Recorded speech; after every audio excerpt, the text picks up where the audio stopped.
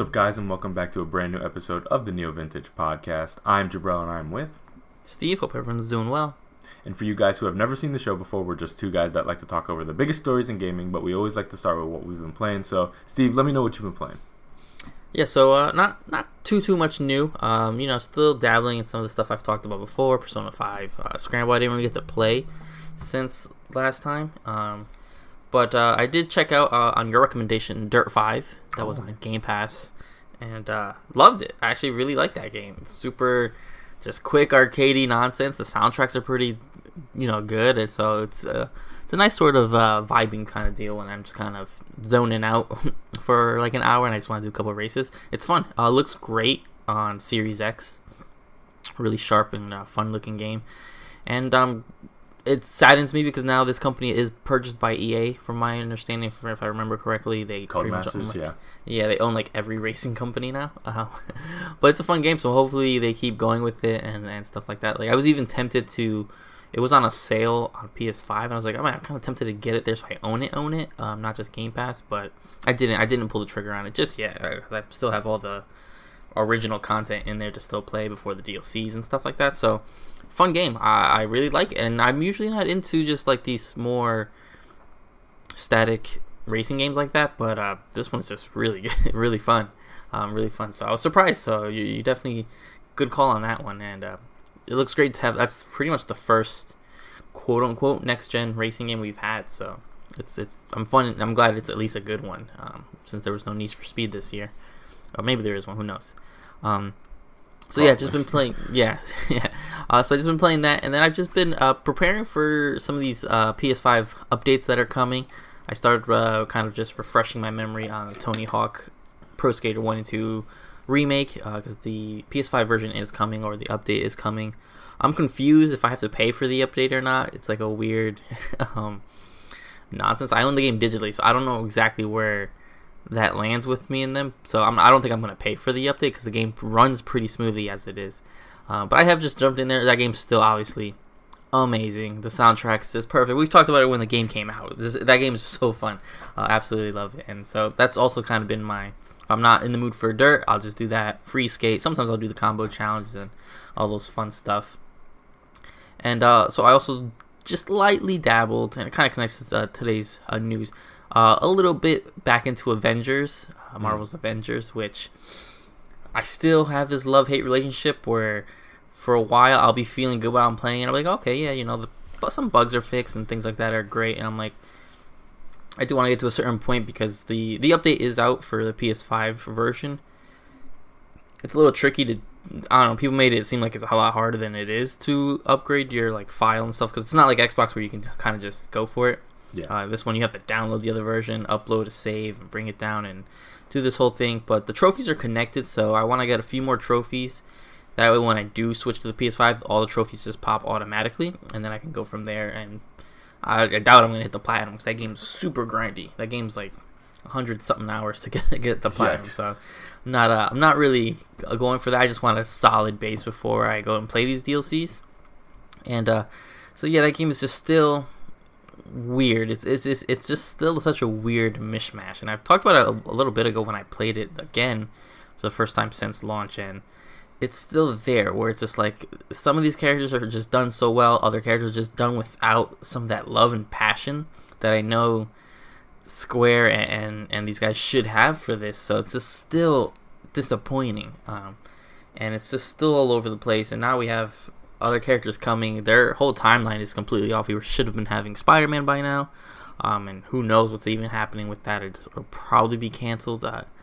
It's weird. They said it's not going free to play anytime soon, so not to expect that. So that's all I've been playing, just kind of refreshing myself with these games. Some really good, and then Avengers is just there. It feels like when I play Avengers, it feels like if I went back to Anthem, this is what I would feel like. Where I'm like, the gameplay's solid, but there's nothing to do. It's like the characters are cool, but there's no costumes to get and stuff. So it makes me sad, but it is what it is. And that's all I've been playing, besides a few fighting games and stuff like that. Still playing Dragon Ball Z Kakarot, which got better, but it suffers from everything that most Dragon Ball games, where the level will spike all of a sudden, and they want you to go grind or to go do some random battles, which is annoying because you're doing good. You're hitting all the cutscenes really quick, and then I'm at the Ginyu Force scene, and so one Ginyu Force guy will just be super difficult for no reason, and so I put that down pretty quickly. But I will get back to it. I just didn't feel like grinding and fighting a bunch of nonsensical enemies. But it's there. I've just been kind of dabbling in it, and still sort of cleaning off that backlog, since nothing's releasing till May, pretty much for me. But that's all I've been playing. What have you been playing?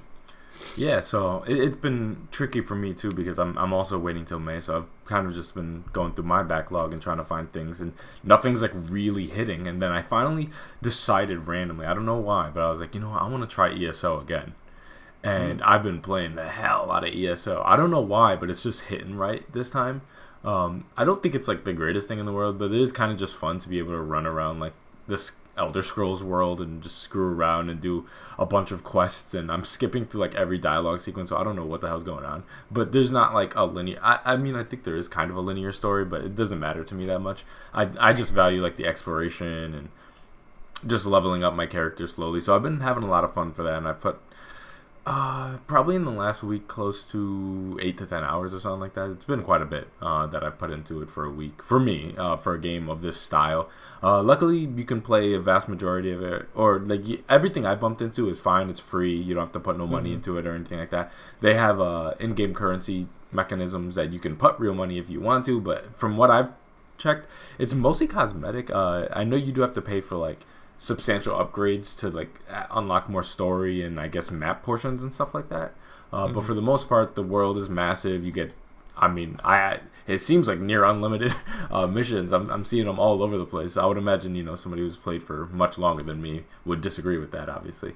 But for me, I mean, there's missions pinging all over the place. It's almost overwhelming because you can't play this like a traditional Skyrim game or a Ubisoft type game where you could just kind of checklist everything.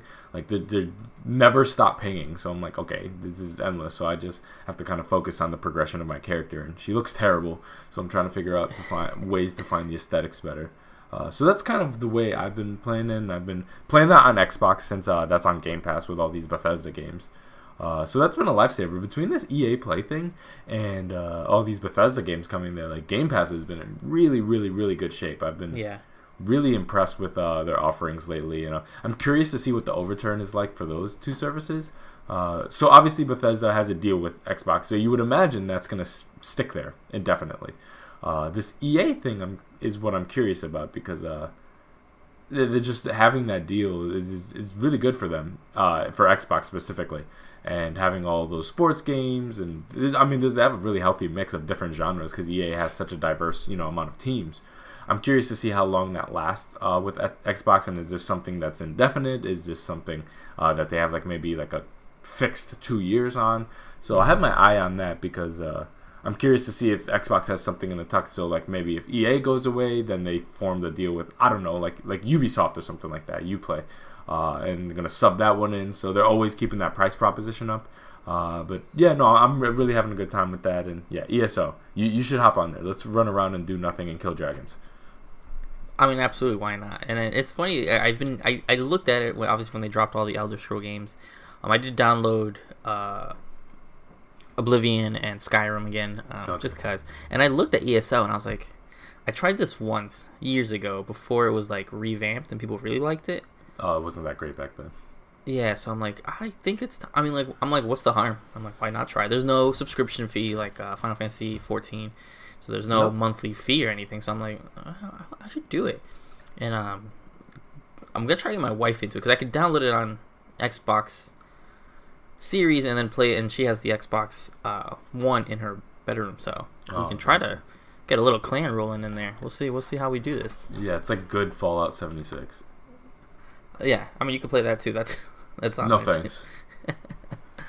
Yeah, so yeah, good stuff. It's I'm kind of glad it's a slight dry spell. I as much as I would have liked one big game in maybe February or March to kind of continue us on, but at least it gives us time to really try out these other games. Yeah, definitely on these other platforms. So yeah, let's get into the stories.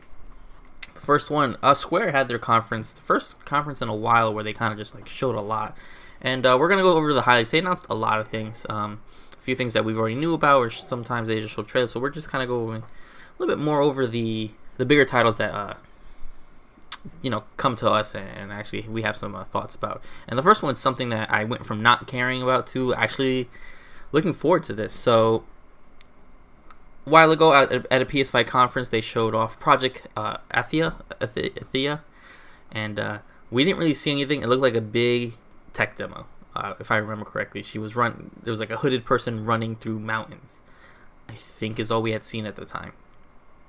And so now we have way more, not too much more information, but it is officially now called Forspoken. Releasing in 2022. They have the protagonist, Frey, right? I want to say? Sorry, I had my... Okay, yeah, Frey Holland, who's being played by the actress Ella Balinska, which the only thing I know her from is the Charlie's Angels reboot with, I think Elizabeth Banks produced that one. So it's looking interesting. It's looking almost like a fast-paced... Like, the traversing reminded me so much in the world. It reminded me almost of, like, Final Fantasy 15, in a sense. The way you went from, like, straight desert to the forest and stuff like that. But the magical and fantasy aspect of it that we finally got to see, like her hiding and running around from that dragon that's kind of walking around and everything like that, it looks like a really fun adventure game. I thought, I was kind of eerie on it. But, I mean, I enjoy Gary Whitta as a writer, so he is the one who's writing it. So I think the game has a lot of potential. It's looking good. I mean, they showed us such a small clip, and I got hyped for it, so I can only hope that, it's 2022, so we probably won't hear about it for the rest of the year until almost launch time next year. But I think that's kind of okay. I don't need this game. Like, I saw a little bit. I would like another gameplay or those PlayStation deep dives sort of that they do before a game launches, and that's it. I don't want... I know that's a lot to ask about for Square, but I don't want this game to be like at every person's conference. I don't want this. So, did you have any thoughts on Forspoken? Yeah, I mean, I thought it looked really, really good. The gameplay is probably what latched me to the most, just seeing that kind of traversal. It looked really smooth, high performance, high polish. So yeah, I'm not mad at it at all. We'll see whether this is something I'm super interested in once it gets a little bit closer. Once I see what they're really, really going for there. But so far, it's a thumbs up from me from what I'm hearing. Yeah, and and it's officially, unless they break news later, it is just a PS5 game. I mean, I know it's coming to Microsoft Windows, but I mean, it's not like PS5, PS4, or across gen. So proper next gen. Yeah, I'm glad we're getting proper next gen every time I see just PS5 on there. So it's exciting, and we'll see. We'll keep an eye on it. Avengers is getting a nice little update. I know this is your favorite game of 2020. Yikes. I know you loved Marvel's Avengers. Yikes. So they're still doubling down on this. Hawkeye, which was supposed to be out by now, that update is coming out soon. It looks weird. He doesn't look like most versions of Hawkeye. I've seen a lot of versions of Hawkeye, and this one looks like the worst version of any of them. This all coincided with the next gen upgrade that we discussed. I've not tried the next gen upgrade. From what I've seen, most people are just saying that it's just load times that was fixed. Nothing else was really fixed. But they do have a big Black Panther expansion that we knew about. For some reason they acted like we didn't know about this, but that's coming out at a future time, so it wasn't anytime soon. This also comes with all those grindy level changes and stuff like that. So I don't really have much more to say. This looks fine. I don't know when I will bite the bullet and just play some of this content. Some of this content is free. I think the Black Panther content will be paid.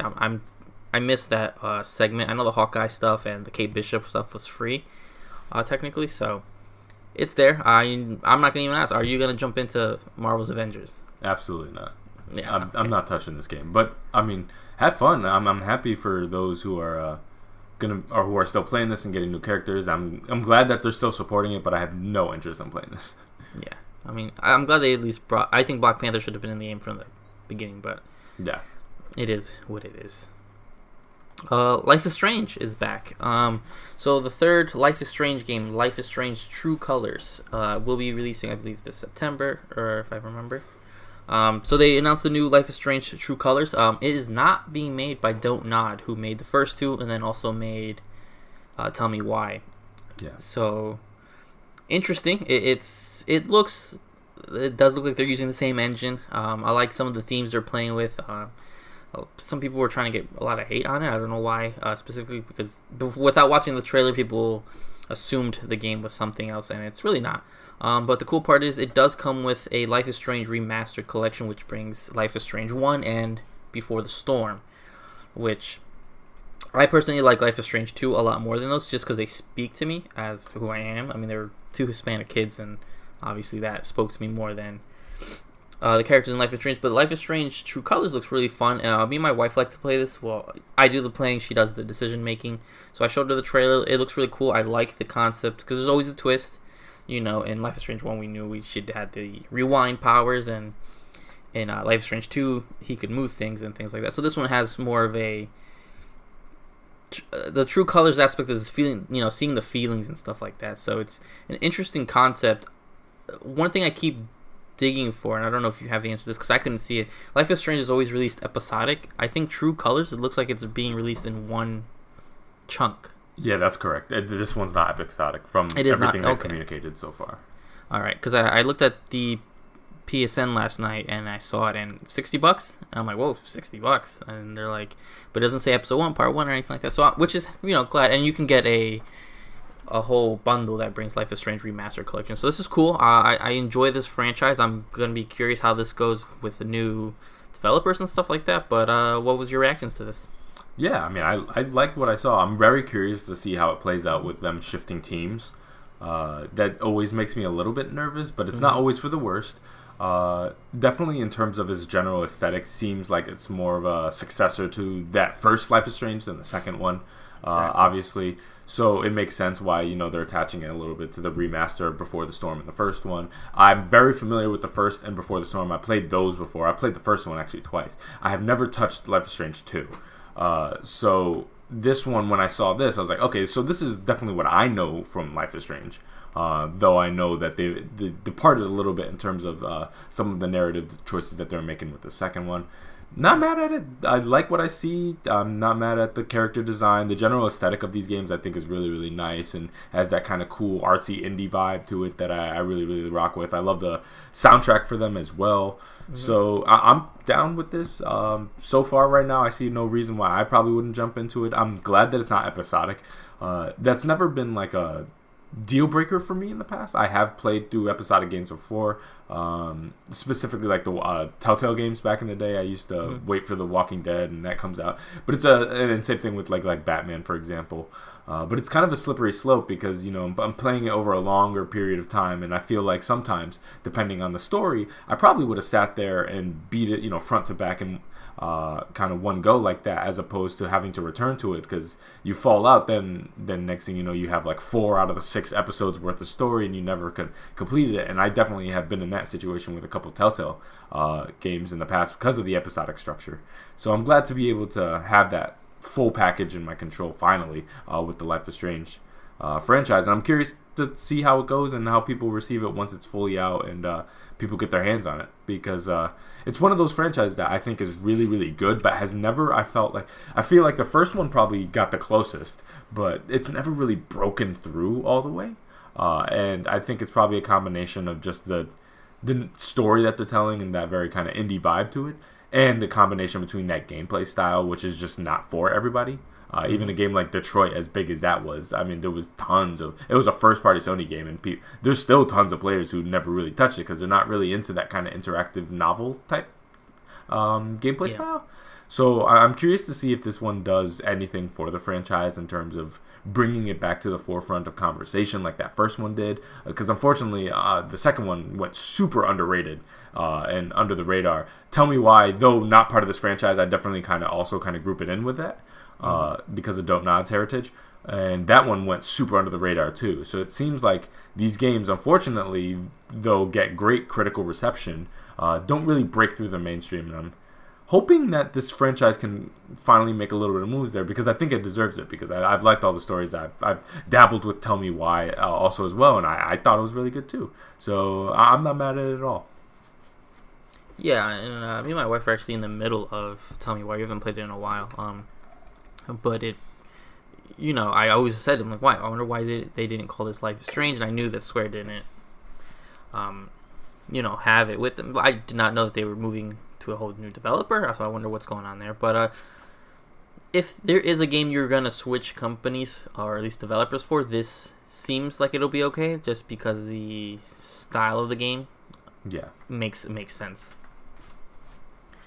So next we have the Tomb Raider Definitive Survivor Trilogy. This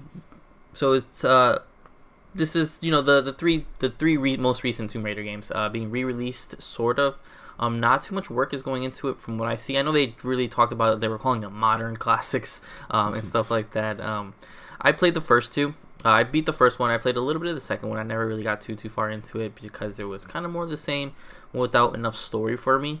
That's cool that they're kind of redoing this. I thought there's been some rumors that they've been working on a fourth one, and I guess that may or may not be true. The way they talked about this kind of being it. They're calling it a trilogy, like this is it kind of.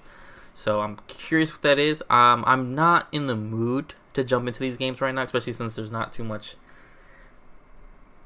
brought up with them. And from what I saw, it's just like kind of repackaging. Not too much really refocused or lots of next gen patches and stuff like that. So that's cool for it's nice that when I go decide to play this trilogy again, that I'll at least be able to probably just snag it, pretty cheaply and on a nice one package.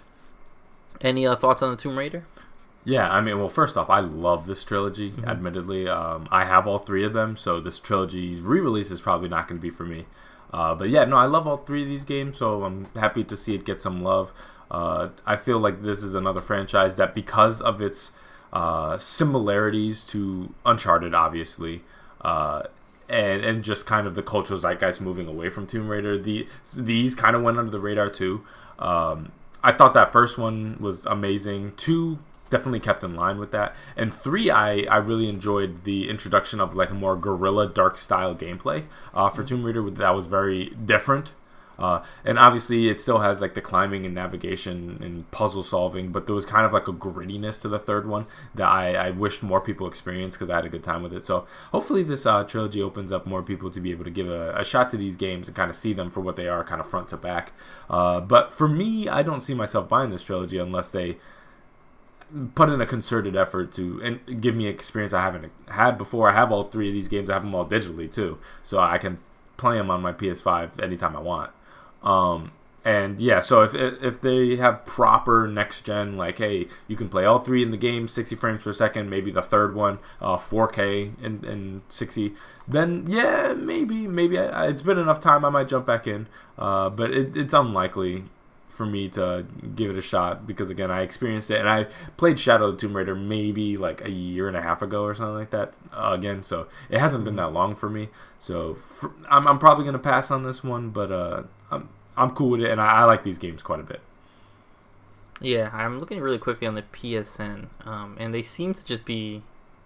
So you can buy them all for $50 or each for $20. So you do save $10, I guess, if you do it that way. Okay. It's weird. I don't know. It's weird the way they have it on here. But then I do remember that the second and the third one were PS Plus games. Yes, they were. So I'm like, oh no, I probably definitely, because everything on the market says that it's a PS4 game. So it's like, oh, I just would rather download them again. As much as I would like to support. All of them have been at one point. Yeah, I can't remember if the first one ever was. I don't even know if I own the first one still physically, but it's those games are always on sale and cheap and stuff. So it's, I guess, repackaging just to kind of get that hype up again. Yeah, if someone hasn't played them before, 50 for the 3 games, I don't think is the worst price proposition. So maybe give it a shot. Yeah, for sure. Okay, some of the other stuff. Some mobile information, because Square does have always a foot in their mobile realm. So we have Just Cause Mobile, which, I mean, it looks like Just Cause on mobile devices. So that's weird, because I don't know too much about Just Cause. Like, I know what it is. I've seen it. I've seen a lot of gameplays of it. I tried it out once. It was, one of them was a PS Plus game, so I tried it when that came out. And Open World Madness really is what it is. So that's fun for that community that's there. Did you have any reactions to this? No, I mean, not really. I've tried Just Cause multiple times with the second and the third one. I've played them multiple times and I just can't get into them. It's just not for me. I do like open world games. I like messing around in open worlds. I like the little glide mechanic and the hook shots, and I think they have a nice little thing there, but it's just really, it just feels a little bit like Dude Bro Explosion. Like, it's just the world's not that exploratory. It's just not really what I look for in an open world game, or even an open world action game like the Far Cry's and stuff like that. It's just not for me. So I definitely, introducing the mobile component doesn't do anything for me. So I'm good on this. Yeah, I mean, it looks cool because it's like a top-down style of it, so it kind of looks like a top-down shooter. And they're boasting, the way they're talking about it, they're saying, you know, single-player content, multiplayer co-op, and PvP stuff. So I was like, okay, I mean, it may be there. It is free to play, and that's the first thing that I see every time I see free to play. It's microtransactions up the wazoo. So it's just, how far can I play this quote unquote single player? How much single player content does it actually even mean? What does that mean? Does it mean necessarily a campaign or anything? But I mean, it's there for the community. They stick by Square Enix. I never hear people talking about Just Cause, but they keep making it. So someone out there, someone's playing it and they're loving it. For the next one, Project Hitman Sniper Assassins. So the team that brought us, obviously, the other mobile games that they've done, which was Hitman the Go and Lara Croft Go, and I think they did a Hitman Sniper if I remember. They did do this, sort of a sequel to that, but a new Hitman mobile game was announced, but it's not including Agent 47 as of right now. Let's see. We learned that the Project Hitman Sniper Assassins is a mobile game that has you controlling not a single agent, but what seems to be a team of assassins told to work together on their mission, referred to only as 426. So, interesting concept. I appreciate what Hitman Sniper, Hitman Go, and Lara Croft Go did. They're not really my style of games. Just everything about it just really wasn't something that called out to me. But I do hear people constantly talk about that trilogy of games and stuff like that, so it's like I understand why they're making more. These games usually are not like a free-to-play type deal, so I'm excited to see exactly how that works. I don't think they announced specifically if it was or not, but I'm interested because I do know there's a community that's there. I mean, you don't just do 3 Go games, practically 3 Go games. I know Hitman Sniper was a little bit different, and then could go for a 4th when no one's playing them. So someone really is, and that's cool. I think it's a cool concept. I kind of wish they would have brought this to life in another form, a little bit more enticing for me. But anything to say on Project Hitman? Yeah, well, I would say probably the most interesting thing about it is just seeing that name, Hitman, coming out of Square. Obviously, they sold the IP back to IO some time ago, a couple years back now at this point. And IO has gone ahead and completed their trilogy, and it's phenomenal. I love those games. I know you love those games. So seeing like Hitman coming out of Square, I'm like, okay, so what is there any connection to the proper Hitman trilogy? If so, what integration is there? But it seems like it's fairly detached from it, and so it's probably not something I'm gonna dive into, because again, I'm willing to consume anything Hitman, but right now it has to be proper Hitman from IO. So if they're not really attached to it and it's really just kind of in the name and the light concept and the gameplay style is gonna be completely different, then I'm probably gonna pass on it. Yeah, makes sense. That it's funny. I did not even put 2 together. I'm like, well, yeah, they must have talked to IO, because IO owns that IP, from my understanding. So. Yeah, they own the proper Hitman IP, so I would imagine either this is just kind of a coincidence and it's like, oh, it's not called Hitman, it's called Project Hitman or something like that. Yeah. But I would still feel like that would be proper infringement. So they probably worked out some kind of deal where maybe they can use it. So it's because of its proximity to the Hitman Go game, not so much the dedicated Hitman trilogy.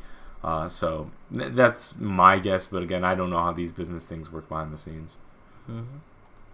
And the last big one we got from this Square Enix Montreal announced an AR Space Invaders mobile game. Now, I thought the trailer was really cool. The trailer looked very much like a sort of not a history, but like an appreciation celebration of Space Invaders. I wish we would have seen something that I would have been excited to see. There's just not really much. There's to subscribe and win a chance to be in the playtesting and stuff like that. I don't really know what this is. I mean, it's like an AR game, so it's obviously going to use your mobile device and sort of in reality type deal. It's a cool concept from what I can assume it is. I just don't know what this actually looks like. But at least it's something cool. That's a cool. I would have never guessed this coming from them at the moment. But I like the trailer. I watched it a few times. I thought it was an interesting idea, if done right, in my opinion. What did you think? Yeah, I mean, I pretty much feel the same way. I'm quite the retro fan, so I hear Space Invaders. I mean, I grew up on that. I ain't mad at it, but yeah, I mean, the AR thing's just. I think there's absolutely a market for that. Obviously, one of the biggest phone games ever, Pokemon Go AR game. So I don't think it's a terrible idea. I could see it having some kind of novelty, especially within maybe the retro community or whatever, where it's like, hey, everybody has a phone. If you grew up on Space Invaders, look up towards the sky, you could shoot aliens. That sounds fun enough. Beyond that, I mean, it seems more of like a novelty thing. I don't see myself putting hours into this, but as a retro fan, any kind of attachment to that era, I can respect. I didn't even realize that. I don't know who owns the IP of Space Invaders, because things from those times, it was a long time ago. So it coming out of Square, I'm like, okay, why not? I don't know who else would make this game. So yeah, I'd probably 100% give it a spin, but and report back what I think. But as of right now, I mean, I don't see myself spending more than 20 minutes with it or anything like that. Yeah, and so that was it for the Square conference, and some interesting stuff, some stuff that I'm liked. I think the conference was slightly long, but at least I kind of glad they kind of have their stuff there, compact and stuff like that, and hopefully we don't hear too much about this stuff until it's closer to release and stuff like. I know the mobile games, I won't ever probably hear the Space Invaders thing. I'm with you. I'll probably try it when it's out, and then immediately delete it off my phone. Yeah, and I mean, hey, Square conference, good for them. I'm happy for them. They do have the kind of old school bloat to it, so they're probably gonna have to trim it down a little bit. Again, that Nintendo Direct format, it's one of those things. I'm telling everybody who has a format or a presentation, steal the format. Cut it down. They got it. That's the format you want. That in and out 15, 20 minutes. It's clean from game to game to game to game. Don't even give you a chance to breathe. That's the way you want it. Get the guy speaking in the middle of it, being like, so this is our vision, and we spent the last 20 years looking at it. Listen, man, hey, God bless you. Get off the screen. Show me the next game. Like, that was awesome in, like, 2011. I don't want to do that anymore. So that's the only thing I say, cut the bloat down. But I'm not mad at it for a first conference. They had some good stuff. They had some mid stuff. But, again, just because everything's not for us doesn't mean that it's not for anybody. So I look forward to seeing their next conference, and hopefully they got a little bit more announcements for us. And obviously, everybody's like, "Oh, where's that Final Fantasy?" That's Final Fantasy. Yeah. That's the big thing. But something tells me Sony's gonna have to do with Sony's, that. Yeah. Just that the sheer size of that, and I know for a fact Sony is gonna market that as a proper, not like an exclusive, pretty much. So they're gonna give them the first party treatment on that. There's no doubt about that for 16. I still can't believe that they secured Final Fantasy 16 as an exclusive in 2021 again. Because again, that's going back to old school days. That's how it used to be. So, and then things seemed, if anything, was like opening up. All the Final Fantasy games are on Xbox now, and everybody's kind of playing it. And Nintendo's got the old ones now. And keep in mind, they lost them back then. So to kind of regain, 7, 8, 9, that's awesome for them. And 10, but fast forward to now, it seems like they're clamping down on that 16. So I'm curious to see. I'm not even going to say like how many people jump to Sony, because to be honest, if you play JRPGs, you probably already have a Sony console, to be honest. So it's the place to be. Yeah, big news for Square coming forward though. So I guess we can move on to the next story, and this is an interesting one. We hear a lot about this name, so I just wanted to get a quick topic to kind of discuss her place in the game industry right now. So industry veteran Jade Raymond is heading up a new studio that will create original games for PlayStation. Raymond announced the news today via the PlayStation blog. We want to create worlds where players can escape, have fun, express themselves, and find community. Raymond wrote about the new studio Haven. We want to pour our passion into a project. We want to make something wondrous for people to experience. So as they mentioned, the team will be called Haven, and it's going to be based out of Montreal. So she's really interesting for you guys who maybe don't pay the most attention to every single story. This is a name that we've seen actually mostly attached to Stadia in probably the last few months, and obviously Stadia fired everybody and their mom the past few months. So she was no longer employed there. But she does have quite a track record, and people throw her names around. So I pulled up some of the things that she was attached to give you guys kind of a vision of what we're dealing with here. So she worked with Ubisoft predominantly, Ubisoft Montreal, executive producer, or managing director for Far Cry 4. We got Assassin's Creed Unity, Watch Dogs 1 as executive producer, Splinter Cell Blacklist, Assassin's Creed 2, Bloodlines, the first one as producer, MGS 4 as a managing director, and then if you go back all the way to 2002, you got Sims with producer. So she has a very interesting pedigree, but the last, I would say, major thing she was attached to was probably Far Cry 4, and that's back in 2014. So it's been over 7 years since we've seen her take a proper forefront role in a major AAA game. So it's very interesting seeing her kind of shuffle around here. And I'm hopefully this Haven thing actually releases something, because I don't think she published anything on Stadia. She didn't get the chance to, or at least nothing that really grabbed any headlines.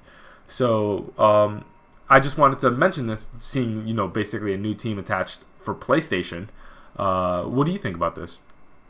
Yeah, it was super interesting. When this information came out, the blog post, and I was like, wow, that name sounds familiar. And then I was like, let me go look at her track record. I'm like, okay, she's got some pretty big experience, producing in the Assassin's Creed games, executive producer, managing director in MGS and all that kind of stuff. So, but then I remember, I'm like, oh, I was like, wasn't she VP of Google Stadia or something like that? Yeah. And she was.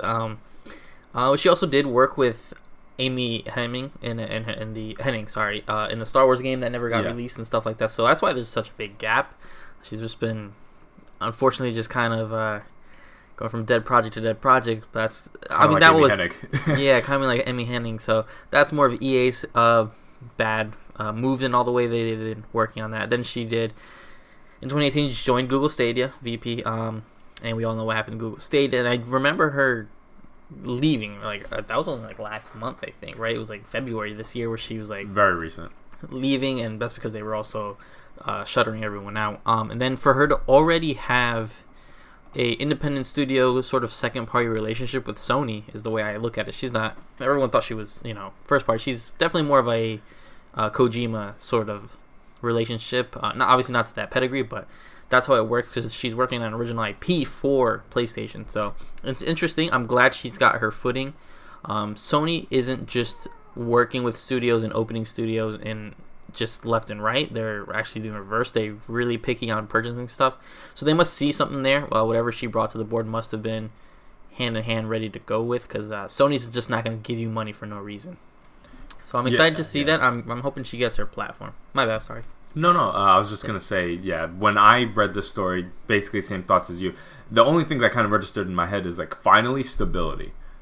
You got a brand new team. It's all yours. You could do whatever you want, and they're attached to PlayStation, which is finally some degree of stability, because not to be mean, but everybody knew that Stadia thing was going to fall apart. It was just the only real debate. I don't think anybody was debating whether Stadia was going to be a massive success. It was a matter of how long they stick around and how long Google operates before they shutter it, like they shutter everything else. That was, I think, the main debate for it.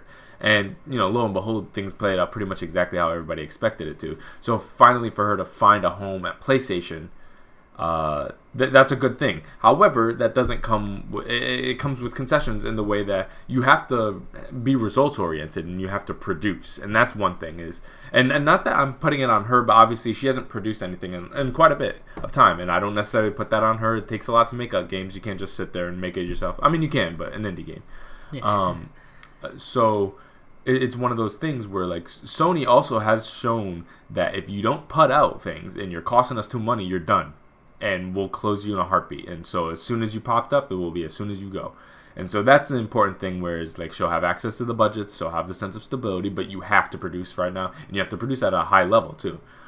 Because you look at teams that Sony's shuttered in the past, and these guys had some major IPs attached to them. So that there's not necessarily pros and cons, but there's a massive responsibility that comes with attaching yourself to the PlayStation name, because their first-party suite of teams have such a high pedigree and high level of standards that they have, especially now in this fresh PS5 era where everybody's trying to put their best foot forward. You got to be ready to deliver. So I'm excited to see the scale of what she can produce, and that'll, I feel like, help with our placement of her, because again, this is very ambiguous right now. You got this brand new team, Haven. She has attachment to major AAA games in the past, but is that what she's interested in producing right now? It's unclear. So I'm not necessarily expecting them to come out of the gate with some massive Horizon level type game, despite her track record in the past. But I'm curious to see if this is going to be more of like a smaller team, put out maybe 2 titles a year and then scale their way up and maybe make the bench switch to major IP or major AAA games once they get a little bit more comfortable, or is this something that they're looking at them as like a mid-sized team and they're going to keep them as a mid-sized team? So time will tell with them, but I do have my eyes on them, especially with the fact that first party and Sony are such an interesting system that they got going, because obviously Microsoft is in the acquisition stage, but Sony has been pretty solidified for quite a while, and they don't just bring on new people all the time. So any additions or any shutterings is like a big deal. So yeah, I'm excited. Yeah, and hopefully it adds a little bit more diversity into the style of games. Everyone Absolutely. does like to come at us for, not us, but at Sony for, just third-person action games. All right, so the next story, something I didn't expect to hear, because we got a blog post not too long about the PSVR 2, and I thought it would be a long time before we had anything, but they're showing us the controls already. So Sony has announced the next edition of the PlayStation VR headset that is being developed for PlayStation 5. The headset is described as our generation VR system that will deliver the ultimate entertainment experience, according to PlayStation's Hideki Nishino. Said the VR system will provide dramatic leaps in performance and interactivity. He explained players will feel an even greater sense of presence and become even more immersed in their game worlds once they put on the new headset. He went on to say that PlayStation engineers are taking the learnings from the existing model of PSVR and using that feedback to inform where to go with the new one. Very little in the way of specifics is known about the headset, and there has been no images or anything or even stuff like that, but the new PSVR headset for PS5 will also use a new VR controller that makes use of some of the key features in the DualSense controller for PS5, along with a focus on great ergonomics. So no more using technology from 2010 or whatever it was. So no more glowing orbs. PlayStation Move is finally going to be put to rest, and I'm glad. The controls look very weird. They do look more in line with the VR. Like, if you saw these controls anywhere else, you'd probably assume that it's VR. Reminds me of the Vive controllers. Yeah, it reminds a lot of the Vive controls. The whole ergonomic thing. I do like how, I think, from my understanding, too, they have the dual sticks on both. It'll have the DualSense triggers in them, and the tracking, I guess, is... Don't know exactly how the tracking is going to work, but that technology does exist in other VR headsets, so there is no need for some giant orb or light or anything like that. And we knew that was coming because the DualSense doesn't really have any, so it's nice to see that. I think the controls look great. I did not expect this slow, steady, constant news for PSVR, so I'm excited. It looks like they actually are going to take leaps and bounds going forward. The PS5 is not going to be like a small, interstitial upgrade, but it looked like a full sequel in a sense for this hardware. A lot of technology going to those controllers, so I don't know what price range is already starting to scare me a little bit, because these controls, adding the triggers makes sense. Obviously, why would you not? Especially if you're thinking crossbow games and stuff like that, it's gonna be perfect for that kind of stuff. But it's exciting to see. It's exciting to see this new generation. I did not expect it. Someone sent me the picture, and I'm like, "What is this?" And they're like, "They showed the VR2 controls." And I'm like, "Those are not what I expected. I expected a cheap sort of remake of the Move controls," which luckily that's not the case anymore. So what did you think? I know you're interested in VR, but not necessarily a adopter. Yeah, I'm kind of like a reluctant participant because I'm just not able to physically do VR, unfortunately. So I'm kind of an outside observer.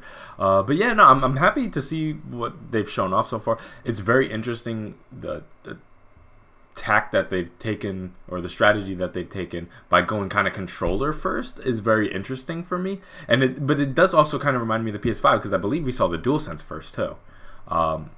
So that screams to me that they're very interested in the tech of what that user feel is, because the DualSense came out and it has that kind of, not HD rumble because I know that's the Joy-Con thing, but those very specific brand new haptics and all that feedback on the controllers. And so you know without a doubt that technology is going to be integrated into these new VR controllers. And so it's very interesting seeing those kind of controllers first, which tells me that there's probably going to be quite a bit of tech integration into there. And then I was kind of just, as you were reading all this off, my wheels were spinning a little bit. I'm like, yeah, that if you think of how immersive those haptics are in the regular DualSense, and imagine if you're already playing VR, which is in and of itself more immersive, you're reaching for things, you're grabbing things. What if you go to grab things and you actually feel that resistance? You feel like you grab that gun, you feel that texture. You know what I mean? Mm-hmm.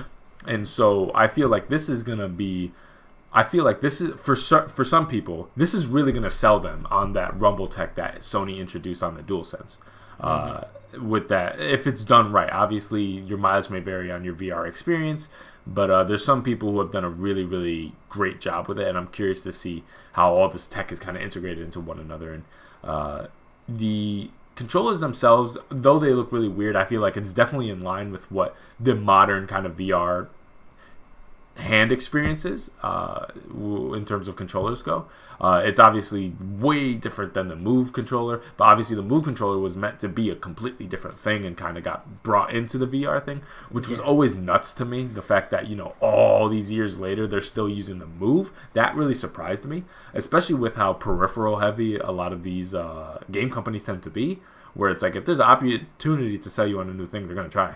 And the fact that they stuck with the Move instead of kind of bringing that in the 21st century a little bit more, it surprised me. So yeah, I'm glad to see everything get a proper update and a brand new headset. And it just makes me more excited to see how this headset looks and see what very obvious fixes that they made in terms of just the general form factor of it, the cable management. I just want to see this full package when it's all said and done to properly get a better gauge of how many leaps and bounds ahead is this from the first PSVR, if that makes any sense.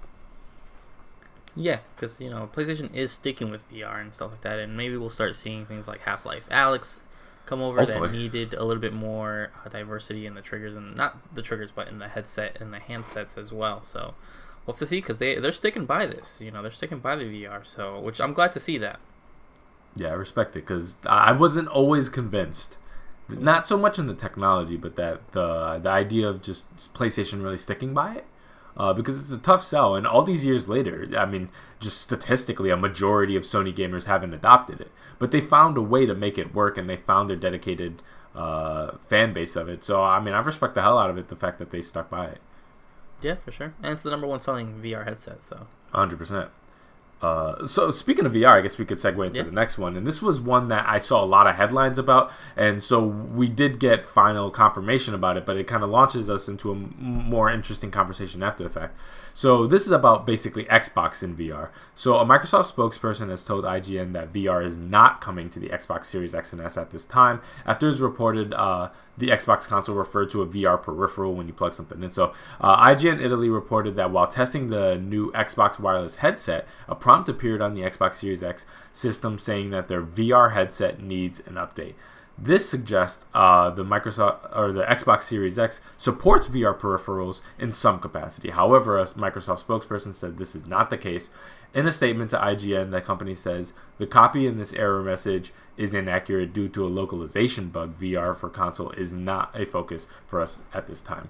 So basically, there was a lot of rumors that it's like, oh, is Xbox getting ready to set up VR? They're like, hell no, at least not for right now. The whole classic, we have nothing to announce at this moment. But it kind of launches us into a more interesting conversation, which is PlayStation seeing relative success with their headset. There's obviously the Oculus out there. There's obviously the HTC Vive. But Xbox has taken a very passive approach to it, and it's kind of been hands-off. And Microsoft has tangential connections with it, but Xbox themselves has not had that full integration. So my question to you is, do you think Xbox should dip their toes into a proper dedicated VR headset? And if so, what do you think that looks like? Yeah, I've gone back and forth on this for a while.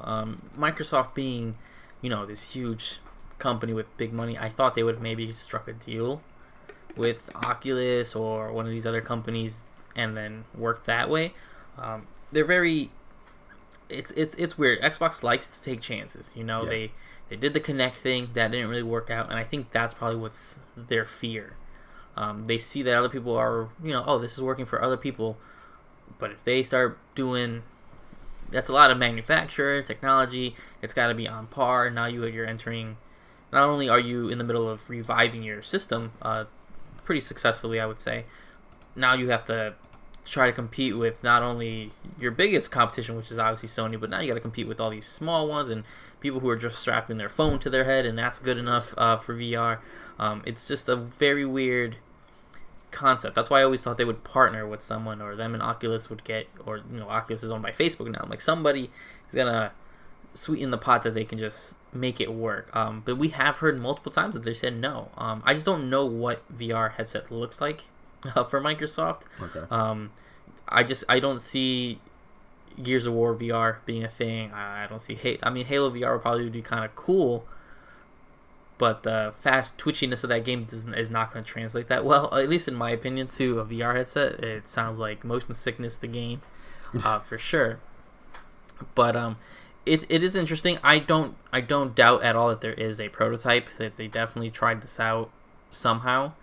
At least in one way or another, whether they do release this whole weird sort of like the series system saying that the VR needed an update and stuff, that caught me off guard when you sent me this link, and I was like, what? I'm like, because it's quick for them to be like, no, it's a localization error. No, there's nothing at this time. And then next year they're like, oh yeah, here it is.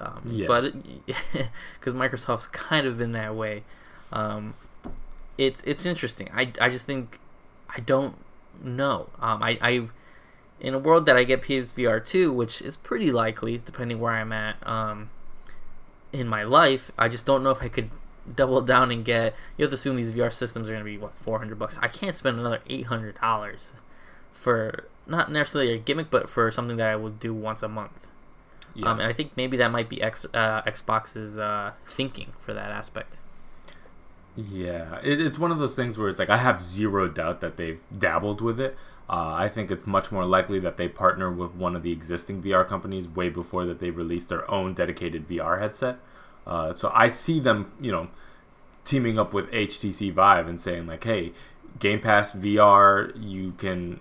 Mm-hmm. There's like some degree of compatibility with our consoles. So a headset that's like the Xbox VR, I don't necessarily see that happening. It could. I don't think they should, personally. And one reason for that is if you think of all the major, some of the best VR experiences coming out of that scene right now. So much of the VR headsets are reliant on exclusives for that headset. A reason to come here instead of going there. So I'm thinking Astrobots. I'm thinking Half-Life Alyx, which have their own degree of exclusivity in their respective platforms. And Xbox, I think, already has enough problems giving people a reason to come to their regular console, let alone introducing a situation where they have another piece of hardware that they, put blood, sweat, and tears into making working, and then they don't have any software to, push people to go in that direction. So that's my issue with it, is that they can't get a Halo on an Xbox right now. So you're talking about a Halo on a VR headset. I don't know. I'm not sold on it. And I think Xbox is... I don't want Xbox to necessarily bite off more than they can chew. So they had the exclusivity issue. They brought in a lot of teams. They bought, half the games industry at this point. And so slowly, hopefully, they start, bringing out some first-party IP stuff, which can, in turn, hopefully help boost console sales. And then from that point onwards, I think they can explore, alternate strategies. But I feel like they need to properly address some of the issues their main console selling peripherals have in general. Solve those problems first, and then introduce the VR headset, then introduce whatever kind of weird handheld thing you want to do, or what, you know what I mean? So I just feel like I don't want them to introduce more problems without addressing the ones that they already have, because again, you're trying to sell people a VR headset, which is, I don't feel like anyone's quite mastered yet. You got Facebook involved, HTC, you got PlayStation, big major companies that 100% haven't had that mainstream adoption yet. It's a growing thing. It takes time. The tech is not 100% there yet. So I don't think Xbox should necessarily dip their foot in there quite yet, because they're having trouble selling something that Sony just cracked what, like 100 million with a PS4, more than 100 million at this point. And Xbox is what, like half of that. So Xbox has a console selling issue, and they need to fix that first. And because I want to see Xbox succeed, but I feel like sometimes they bite off way more than they can chew, and I respect their attempts to do great things and push the industry forward and explore a lot of different avenues. Shout out to Phil Spencer for that. But what is taking on so many responsibilities where you don't excel at any of them? You know what I mean? So it's like it's like that master of none type situation that I don't want to necessarily see for Xbox, where it's like they do a million things but they only do like 5 of them well. So yeah, that's kind of my thoughts on it. No, yeah, that makes a lot of sense. And I didn't even think of it that way. It's like, let's leave 343 to release a good Halo game and not worry about Team B working on the Halo VR and stuff. Exactly. Like that. Let's cross that bridge first. Yeah, let's get these guys making good IPs first. All right. So the last story, which is one that caught me by surprise, but then I started looking back at some events that rolled out. Sony has bought Evo. So Sony has announced that it has acquired the Evolution Championship Series, better known as EVO, the world's largest fighting game tournament.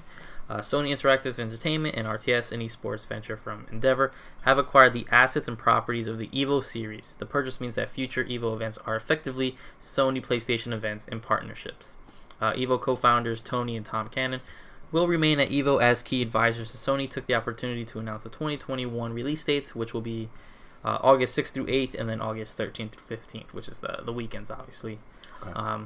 Events will include Tekken 7, Street Fighter 5 Championship Edition, Champion Edition, I always say that, Mortal Kombat 11, and Guilty Gear Strive. And there's a lot of information that goes out and about to this.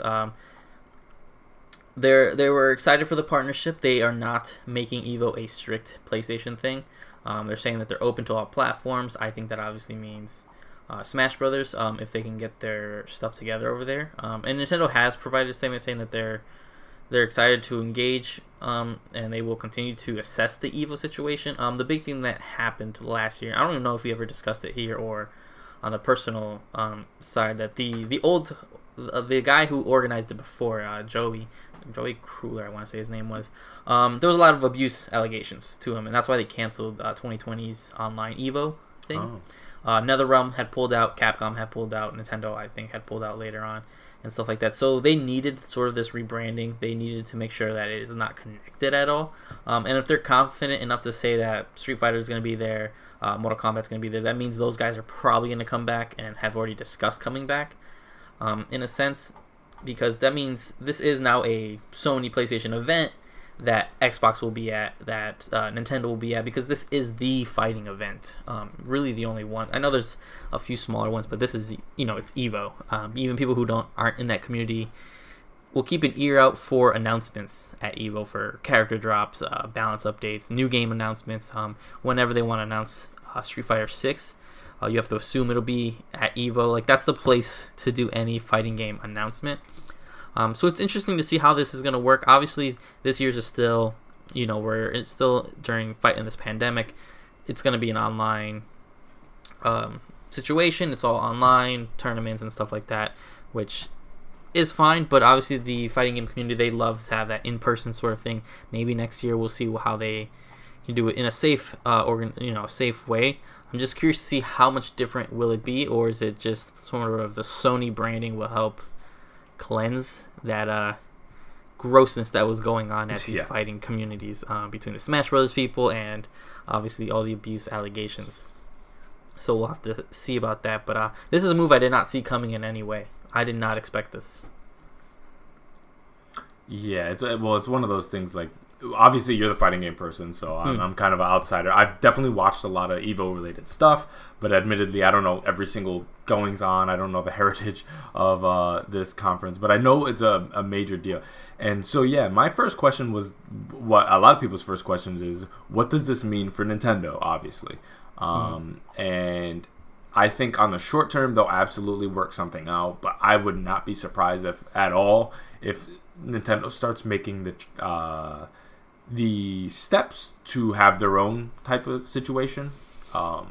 They've done that many times before. They've had no problem saying F you to E3 and we're going to set up our own little conference. You got the Nintendo Directs now. We'll do our own event. So it doesn't surprise me.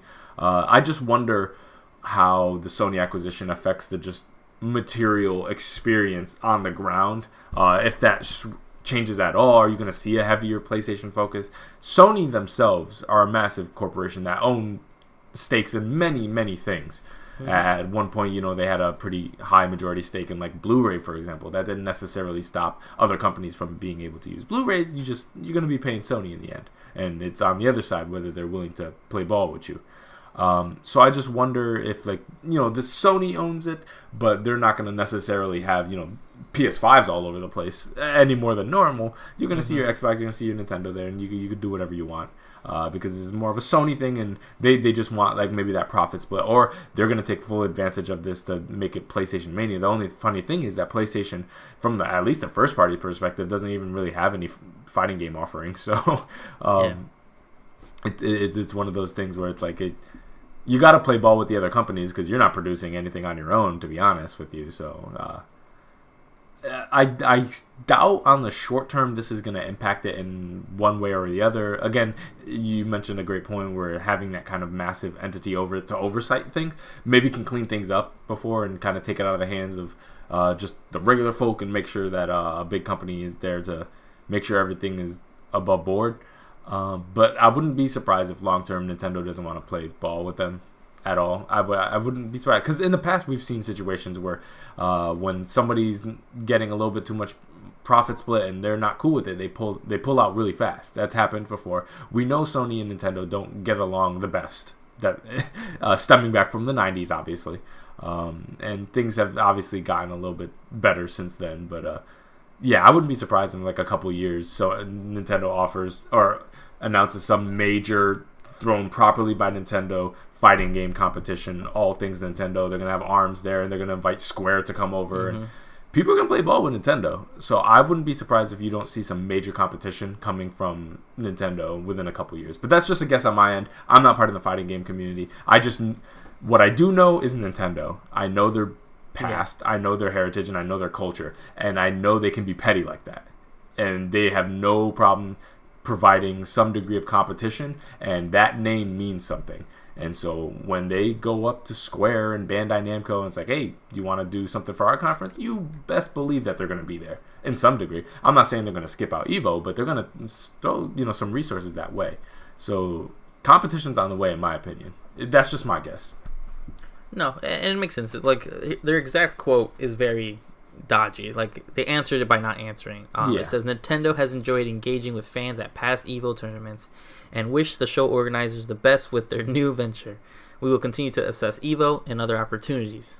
Assess EVO. That means we're gonna think about it. We'll see what happens, basically, which means like let's see what deals we can do in the background, see how we can get paid, and if it's not going to do it, then we'll be like, thank you so much for the time at EVO. We value our fans so much, and we have excitement news for the summer. Watch, I see this statement already. Yep. And then they say it themselves, and other opportunities as we plan for the future online and offline Super Smash Bros. Tournament activity. They are gone. That says it. That it may not be now, but especially when people can start gathering and stuff like that, and that vaccines out there clearing everyone up, I think then you'll start seeing something. I don't know where they would partner this or what they would exactly do. Are they going to host a fighting game turn across the street from EVO? They do that weird stuff. So they're petty, man. I'm telling you. We'll see how that works out for them. Yeah, because it's very interesting where Nintendo and their third party, their willingness to work with third parties is very touch and go, and a lot of it I feel like comes to who is monetizing this, and if it's competition monetizing it, they're sketched out to begin with. I mean, if you go back to the 90s with that whole Nintendo PlayStation situation, and they found out that Sony was going to be making money on it in perpetuity because they own the disc-based technology, and they were like, hell no, and they pulled out super quick. And so it's stuff like that. And I know a lot of people would argue hey, that was the 90s, the people are different now and stuff. It's like the funny thing is, if you pay enough attention to Nintendo and you understand who they are at a cultural level, not that much has changed. And so I would put money down that they're getting the hell out of there by next year. I bet. Yeah, probably. It's very likely. So get ready for the Nintendo Fighting Game Conference, whatever they call it. Yeah, as long as they monitor who they get there. Yeah, we're going to have ARMS competitions. Are you guys ready for ARMS 2? ARMS 2. But yeah, that was episode 48. We didn't do a loose topic this time because obviously we had 5 major, pretty large stories, and I didn't want to keep you guys here for too long. But hope you guys enjoyed the show. I'm Jabril, and I'm with Steve. Hope you guys enjoyed. And we'll see you guys next week. Bye. All right.